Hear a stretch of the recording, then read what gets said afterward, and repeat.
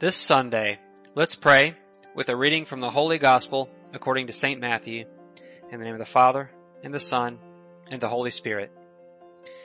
Jesus, again in reply, spoke to them in parables, saying, "The kingdom of heaven may be likened to a king who gave a wedding feast for his son. He dispatched his servants to summon the invited guests to the feast, but they refused to come. A second time he sent other servants, saying, 'Tell those invited, behold, I have prepared my banquet. My calves and fattened cattle are killed, and everything is ready. Come to the feast.' Some ignored the invitation and went away, one to his farm, another to his business. The rest laid hold of his servants, mistreated them, and killed them. The king was enraged, and sent his troops, destroyed those murderers, and burned their city. Then he said to his servants, 'The feast is ready, but those who were invited were not worthy to come. Go out, therefore, into the main roads, and invite to the feast whomever you find.' The servants went out into the streets and gathered all they found, bad and good alike. And the hall was filled with guests. But when the king came in to meet the guests, he saw a man there not dressed in a wedding garment. He said to him, 'My friend, how is it that you came in here without a wedding garment?' But he was reduced to silence. Then the king said to his attendants, 'Bind his hands and feet, and cast him into the darkness outside, where there will be wailing and grinding of teeth. Many are invited, but few are chosen.'" The Gospel of the Lord.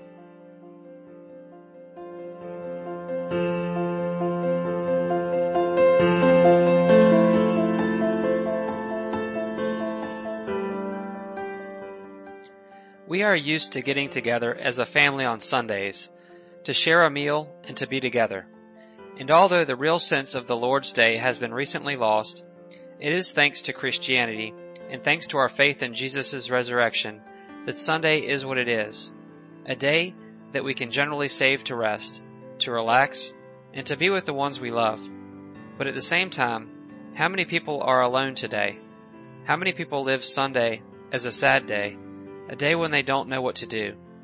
It seems that if we have nothing to do, we cannot just be. Could it be that Sunday is an empty day for many of us because consciously or unconsciously we have displaced the owner of the day? It is as if somebody invites you to a wedding, you go, but you don't even greet the host. Spending a Sunday without having, experiencing, or trying to find the means to get closer to the owner of the day is like missing the opportunity to be a better son or daughter or to be a good guest. Sunday Mass, the Mass that we celebrate today in thousands of places all around the world, is an essential part of Sunday, or at least it should be for those who claim to believe in a God who was made man and who chose, before leaving this world, to stay with us. He chose the communal supper to remain in us as food and nourishment. Appropriately, today's lesson and glimpses of the gospel has to do with this subject.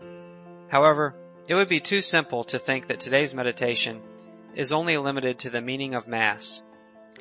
There's a little bit of everything in today's gospel.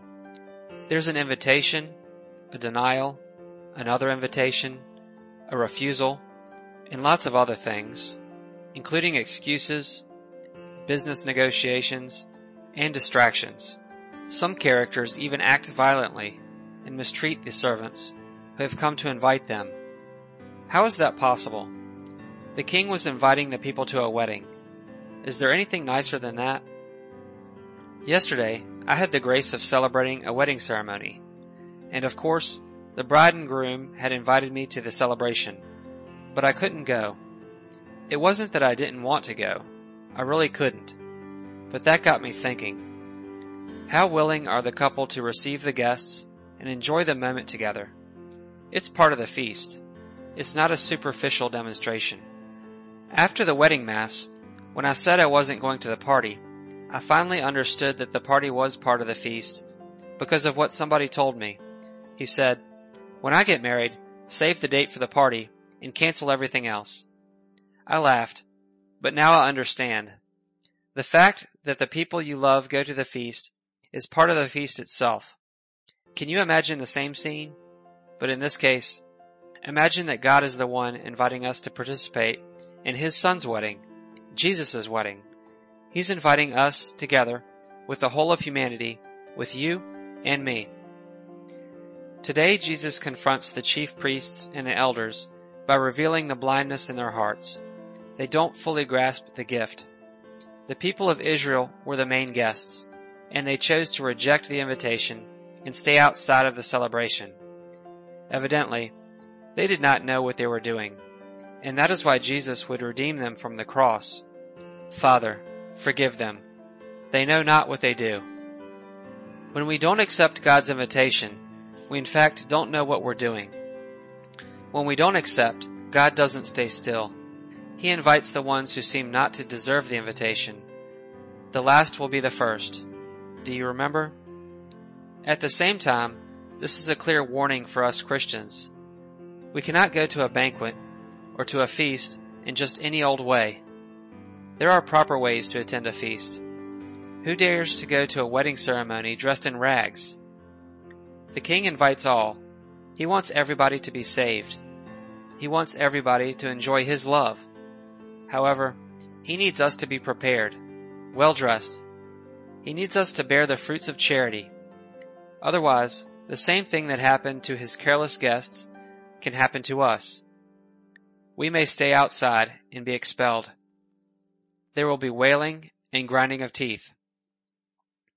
May we have a good day, and may the blessing of our merciful God, the Father, the Son, and the Holy Spirit descend upon our hearts and remain with us forever.